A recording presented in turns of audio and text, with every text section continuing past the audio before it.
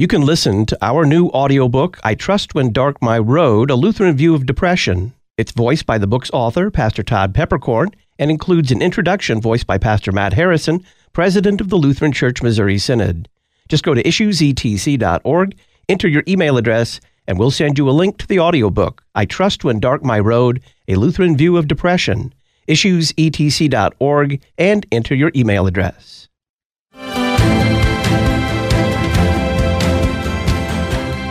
Whether you're speaking morally or politically, it is just wrong to say that pro-life states are making a mistake in passing pro-life legislation. And I worry that Trump is giving aid to people who are politically averse to doing the right thing on abortion law. There are people who are absolutely sure that there are no absolutes.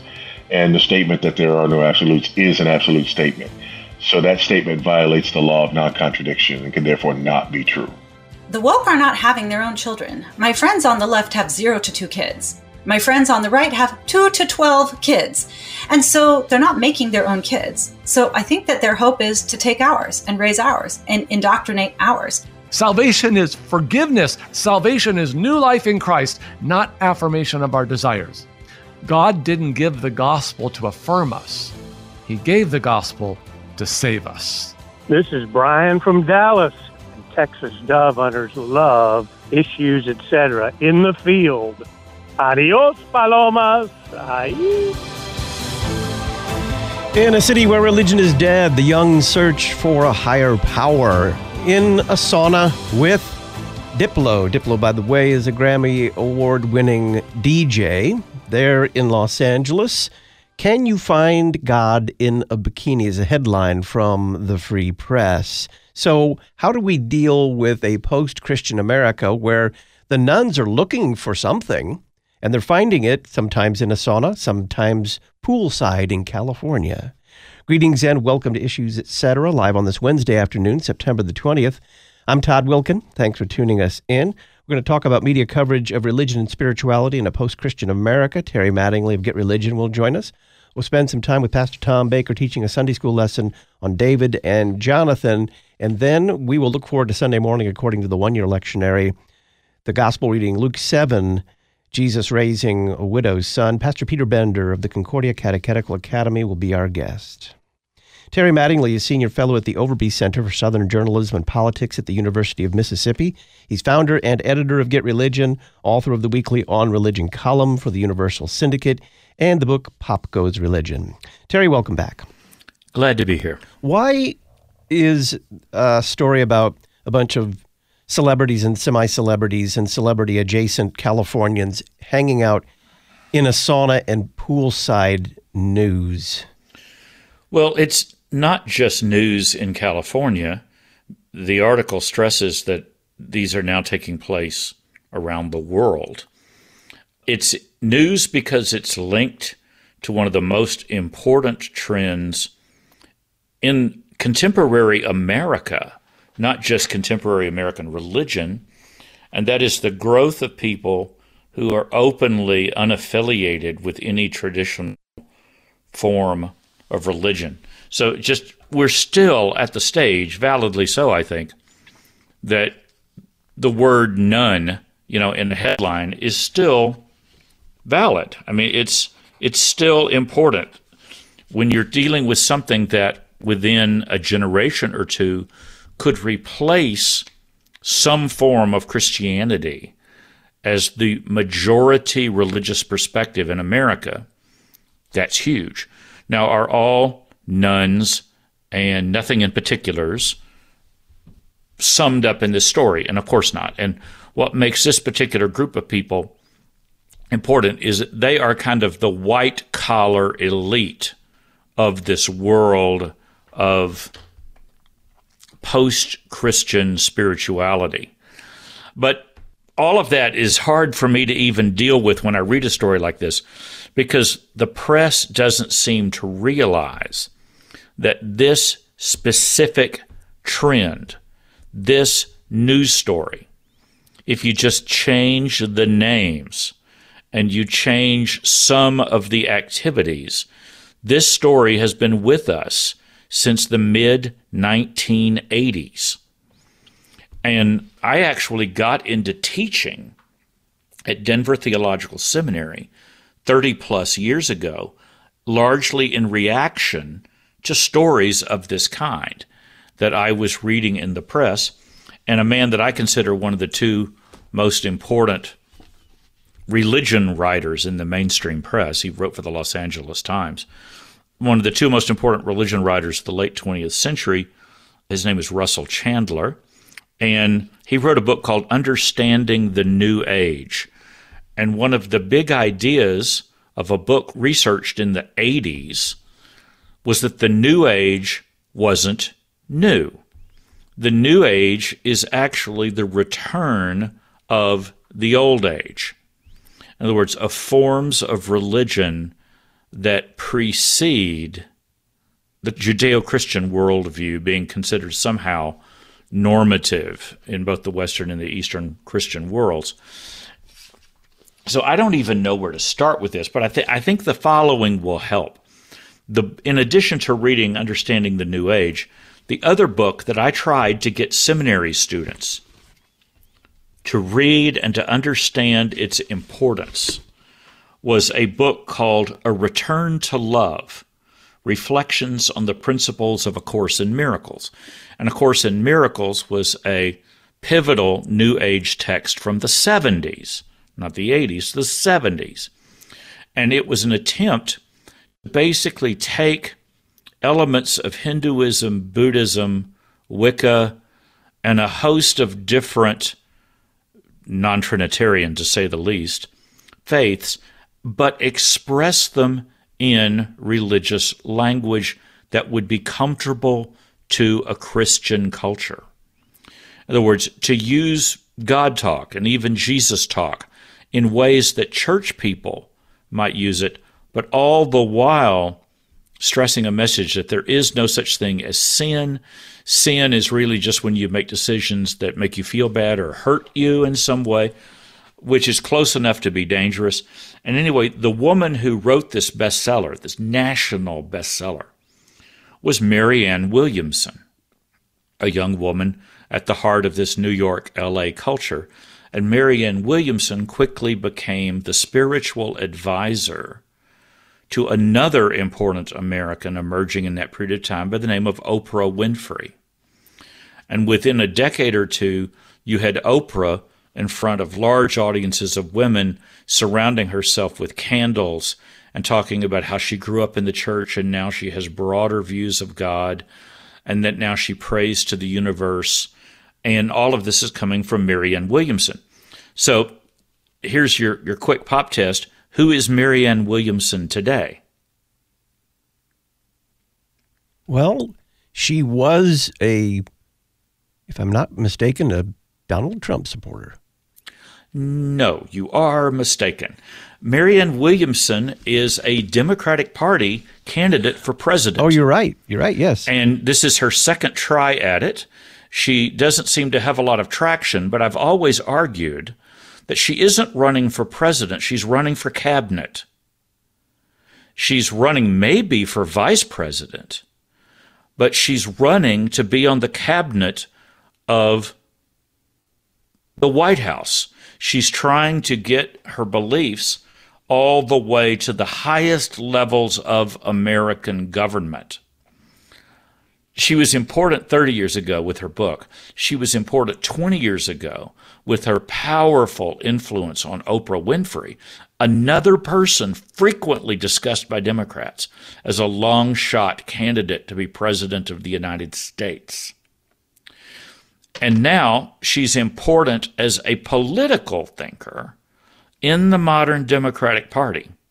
So is any of this news? You tell me. I mean, Russell Chandler, when I interviewed him 8 years after he wrote Understanding the New Age, Russ Chandler told me something that is very, very important. And so let me read you the top of a column I wrote in 1994. And at that point, this was already an old trend, a decade old. So here's how I opened that column. The typical bookstore in a shopping mall is one of the only places in American life where the latest trends are rounded up, neatly arranged on shelves, and then labeled. A few years ago, most bookstores had a New Age section. Today, this is rare, but it doesn't mean that the wave of religious trends that crested in the 1980s simply vanished. Truth is, it's soaked in. Quote, "You don't see New Age shelves anymore because you can find New Age books in almost every part of the store," said Russell Chandler, an award-winning religion writer best known for his 18 years at the Los Angeles Times. They're in the psychology section. They're over in the women's shelf. You'll find them under self-help, stress, holistic health, and the environment. The day of New Age cover stories in news magazines may have passed, but that's beside the point. New Age faith, said Chandler, has become so visible that it's now all but invisible. So, is this story important? Yes, it's been important for 40 years. Is this a story that journalists take serious? Well, they write about it. Each of these new incarnations pop up about every decade or so, and they produce, I think, valid stories because you're dealing with powerful people, in this case, at the heart of a lot of what we would now call big tech. Certainly it remains alive and well in Hollywood. You have leaders in this movement competing for very important positions in the U.S. government, in higher education, etc. You have all of that. But what disturbs me the most is that today this is still something that far too many mainstream religious leaders have a tendency to kind of wave their hand in the air and say, it's just a fad. It will never last. And what they're essentially saying is that Gnosticism is just a fad. It'll never last, even though it is one of the most powerful forces the church has been debating since the first century of Christianity. What do you make of the Free Press story itself? Oh, it's solid. It has all kinds of fascinating stuff in it, and you can see over and over the trends that are at the heart of this. Now, in a previous podcast that you and I did over a year ago, Religion News Service offers a new story about that old trend toward Sheilaism. I think it might help to remind our listeners of what the term Sheilaism means. And once again, it's something that goes back to the 1980s when the sociologist Robert N. Bella started interviewing people about how they define their lives and their faith and how they make decisions. And this quote is legendary among people who study religion in the United States. Here's a quote that Robert Bella wrote down in a conversation with a woman named Sheila. "I can't remember the last time I went to church," she said. "My faith has carried me a long way. It's Sheilaism. It's just my own little voice. The goal was to, quote, love yourself and be gentle with yourself. I think God would want us to take care of each other," unquote. And this became the whole movement that for 40 years we have referred to as spiritual but not religious. Now, do you hear any of that in the Free Press article? The whole thing. Here's a sample from the founder of Secular Sabbath, which is the movement that is being discussed in this piece. The founder, Genevieve Meadow Lincolns, who was raised Jewish, and she talks about how some members of her family, Orthodox Jewish family background, would not eat with her because she had a Subway sandwich that wasn't kosher. It was so negative for me because it was so rule-bound. And I knew when I created Secular Sabbath, I didn't want to have many rules. I wanted it to feel like you could be in any version of something and still be included. Jumping down a bit, she does steer clear from any connections to Western religions like Christianity, and instead borrows from Eastern traditions because people are more open to it. More than anything, she wants to dispel the idea that God is uncool. In American culture, we're so disconnected from feeling passionately about things, it's terrifying to care. People are so afraid to feel into spirituality. Now, you could have spoken those exact words in classes linked to A Course in Miracles in the 1970s. Marianne Williamson in the 80s and 90s, Oprah Winfrey over the last couple of decades, and every single word of that would still apply. It's safe to say that this is a white-collar, some people call it yoga-based approach to religion. And the key to it is no rules that limit your private life. None of that icky Judeo-Christian and Islamic, of course, material about sex and family and marriage. And it's all about feeling your own inner light. What was that great phrase from Sheilaism? It's just my own little voice. That's what this is all about, and it's one of the dominant worldviews in American life today, and this story beautifully illustrates it. Terry Mattingly is our guest. We're talking about media coverage of religion and spirituality in a post-Christian America. On the other side of the break, the nuns demographically are not the people written about in the story in the Free Press. Demographically, they are less educated and predominantly white. We'll talk about whether or not this kind of spa yoga-ism spirituality transfers to the real nuns.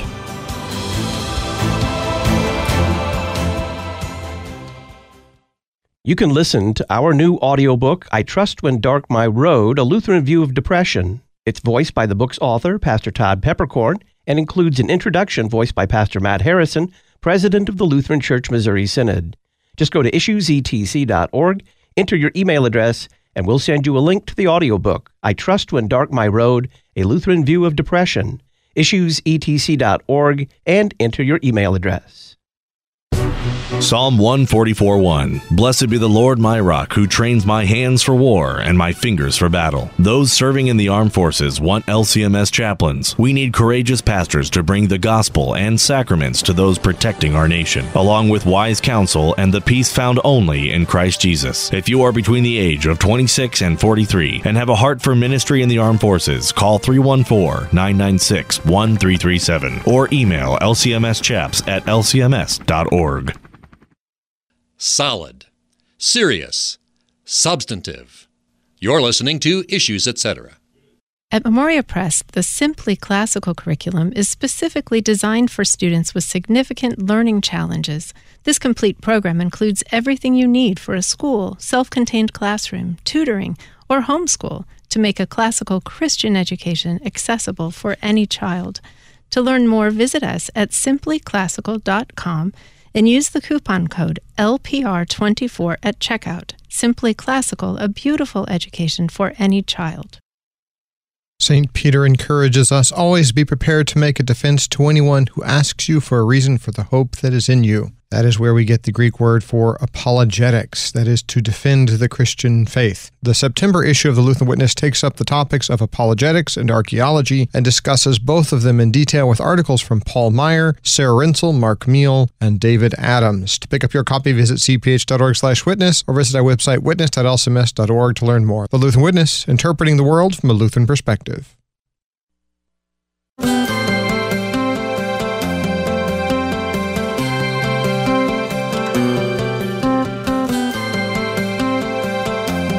Welcome back to Issues, Etc. I'm Todd Wilkin. We're talking about media coverage of religion and spirituality in a post-Christian America. Terry Mattingly is our guest, senior fellow at the Overby Center for Southern Journalism and Politics at the University of Mississippi, founder and editor of Get Religion, and author of the weekly On Religion column for the Universal Syndicate and the book Pop Goes Religion.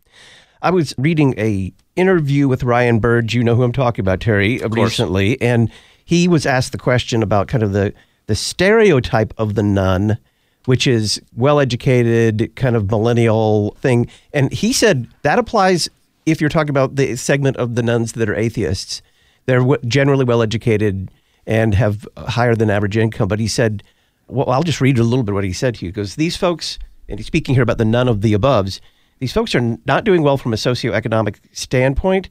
They are the least educated religious group in America today. About half atheists have a 4-year college degree. Only 25% of nothing in particulars have a college degree. 60% of nothing in particulars make less than $50,000 a year as a household. And a third of the nothing in particulars have a high school diploma or less and make less than $50,000 a year. That breaks the stereotype, but makes me wonder whether in this kind of spa brand of spirituality transfers to that segment of the nuns. Well, I mean, first of all, Ryan and I are both very careful now to separate discussing the nuns from discussing the nothing in particulars. And it's precisely for the reason that you just read him talking about. We had a tendency to use the word nun to refer to everybody when you were dealing with radically different segments of the American population. And the atheist, agnostic, the spa dwellers in L.A., the people in big tech, that is not the people from broken families, shattered lives, opioid addiction, unemployment, in blue-collar, Midwest, and the Sun Belt, the Bible Belt. These are two completely different phenomena that often in the press get combined into one number because they want to make the number as big as possible. And I'm totally okay with that as long as people are really clear. So I guess your question, let me restate it to me and tell me if I got it. Do the nuns that are in this article at the Free Press, do the nuns have any real impact on the world of the nothing in particulars and the other side of this equation? Is that your question? Yeah, essentially, does this kind of yoga with some God talk thrown in, does that appeal to the nothing in particulars in any way? Well, it does when it shows up in video games. It does when it shows up in kind of the half-Christian, half-pagan spirituality of the Marvel comic universe. It certainly appealed to them when New Age takes on Hinduism or Buddhism shaped the world of Star Trek, and to some degree, the good force versus the bad force material of Star Wars. In other words, the folks who are in the spa are at the heart of the most powerful forms of media in American life, which is entertainment media, much more than news media. Entertainment media, it pains me to say this again, is way more important and way more powerful than news. And I would argue that that even shows up during our campaigns for the White House and stuff like that.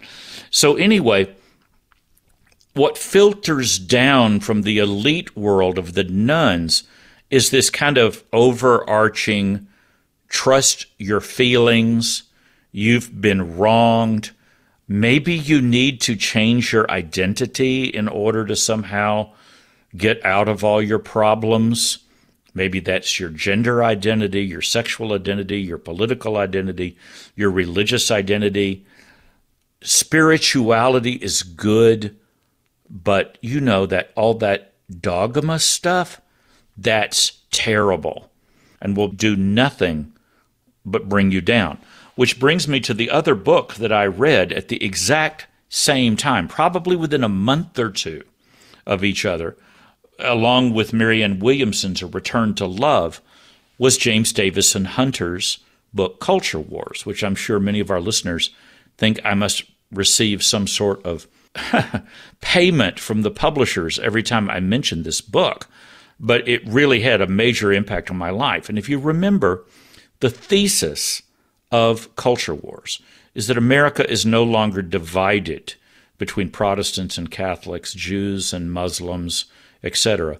America is divided, according to James Davison Hunter, a sociologist of religion, between the camp of the Orthodox and the camp of the progressives.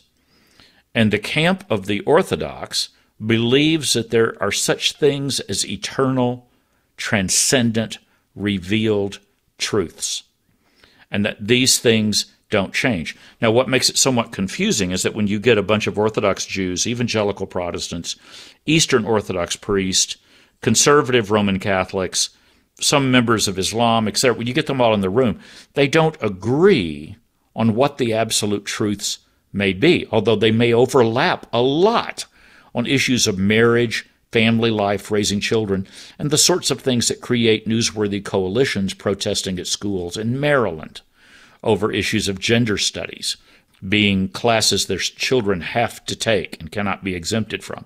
That's another topic we've talked about. That's the camp of the Orthodox. The camp of the progressives are the people who believe that truth is personal, evolving, and is based on your feelings. And if you follow your own little inner voice, you will be led to the truth for you.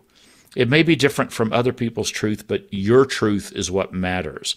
And your truth is what you're looking for. And then you look for that in popular culture. You look for it in music. You look for it in literature. You look for it everywhere.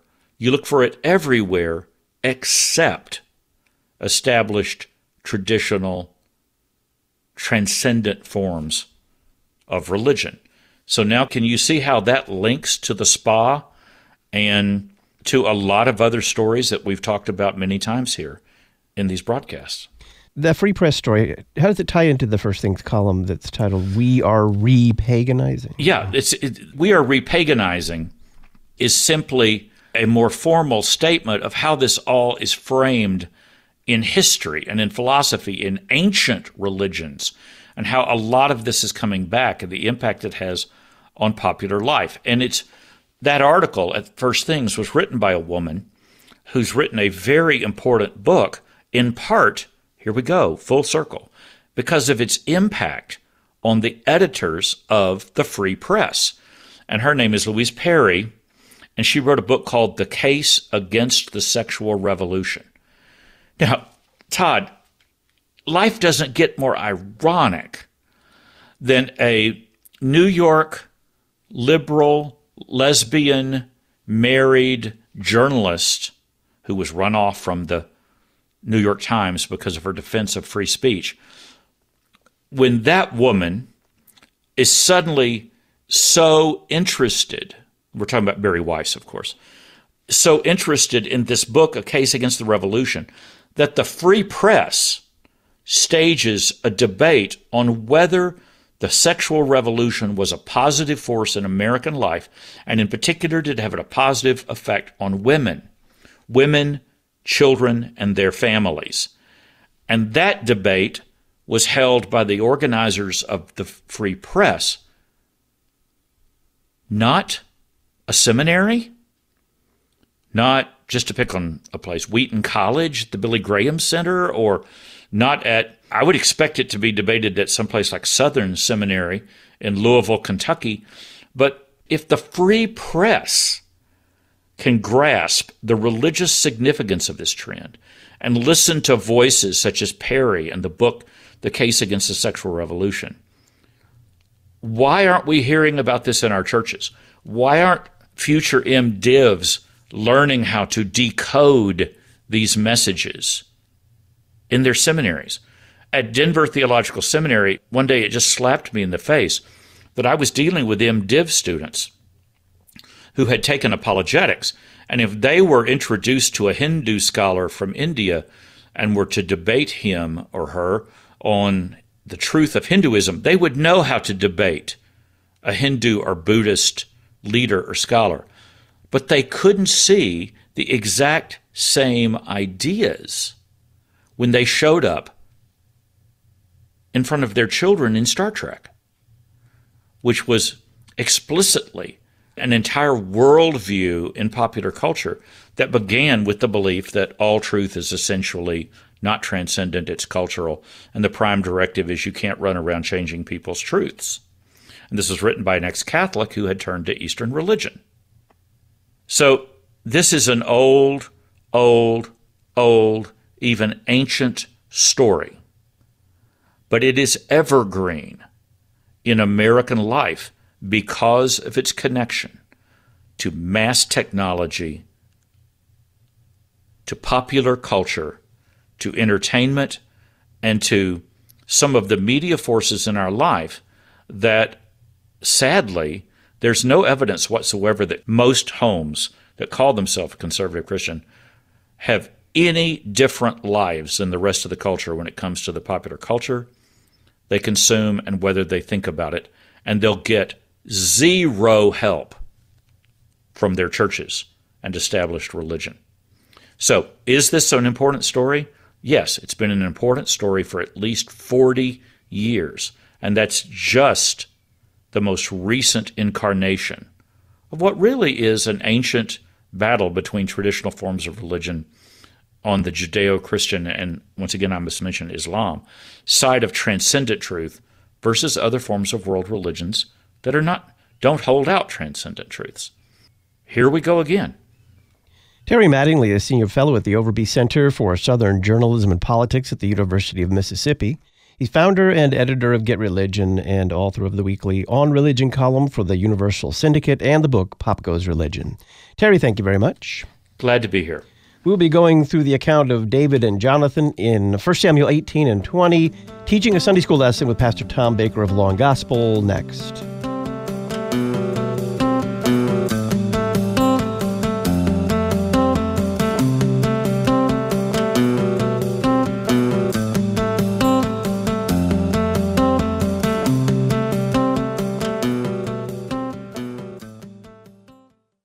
Thanks to our beloved on-demand listeners, Issues Etc. consistently ranks among the top podcasts in religion and spirituality. You can help us climb the charts by subscribing, rating, and reviewing Issues Etc. Type Issues Etc. in your podcast provider, hit the subscription button, and leave us a 5-star review. This will make it easier for podcast listeners to find Issues Etc. Help us cast Christ's net on the internet. Subscribe, rate, and review Issues Etc. today. Church music directors can find a new community at Prelude to Postlude, the CPH Music blog. Learn helpful tips for managing music ministry and involving members, and meet the composers of some of your favorite new pieces. Plus, find suggestions of music to use for special services, and preview some of our newest works with free samples you can use at your church. Visit us at preludetopostlude.org. Spiritual and religious. You're listening to Issues Etc. Not everyone is comfortable with new technology. Dial A Podcast gives all generations of your congregation an easy way to hear your sermons, or even devotionals and Bible studies. Once you've completed a simple one-time setup, we take care of the rest. All your congregants have to do is dial the number from any phone to listen to your latest podcast, all at no additional cost to them. Dial A Podcast. Extend the reach of your sermons. Get started at dialapodcast.com now.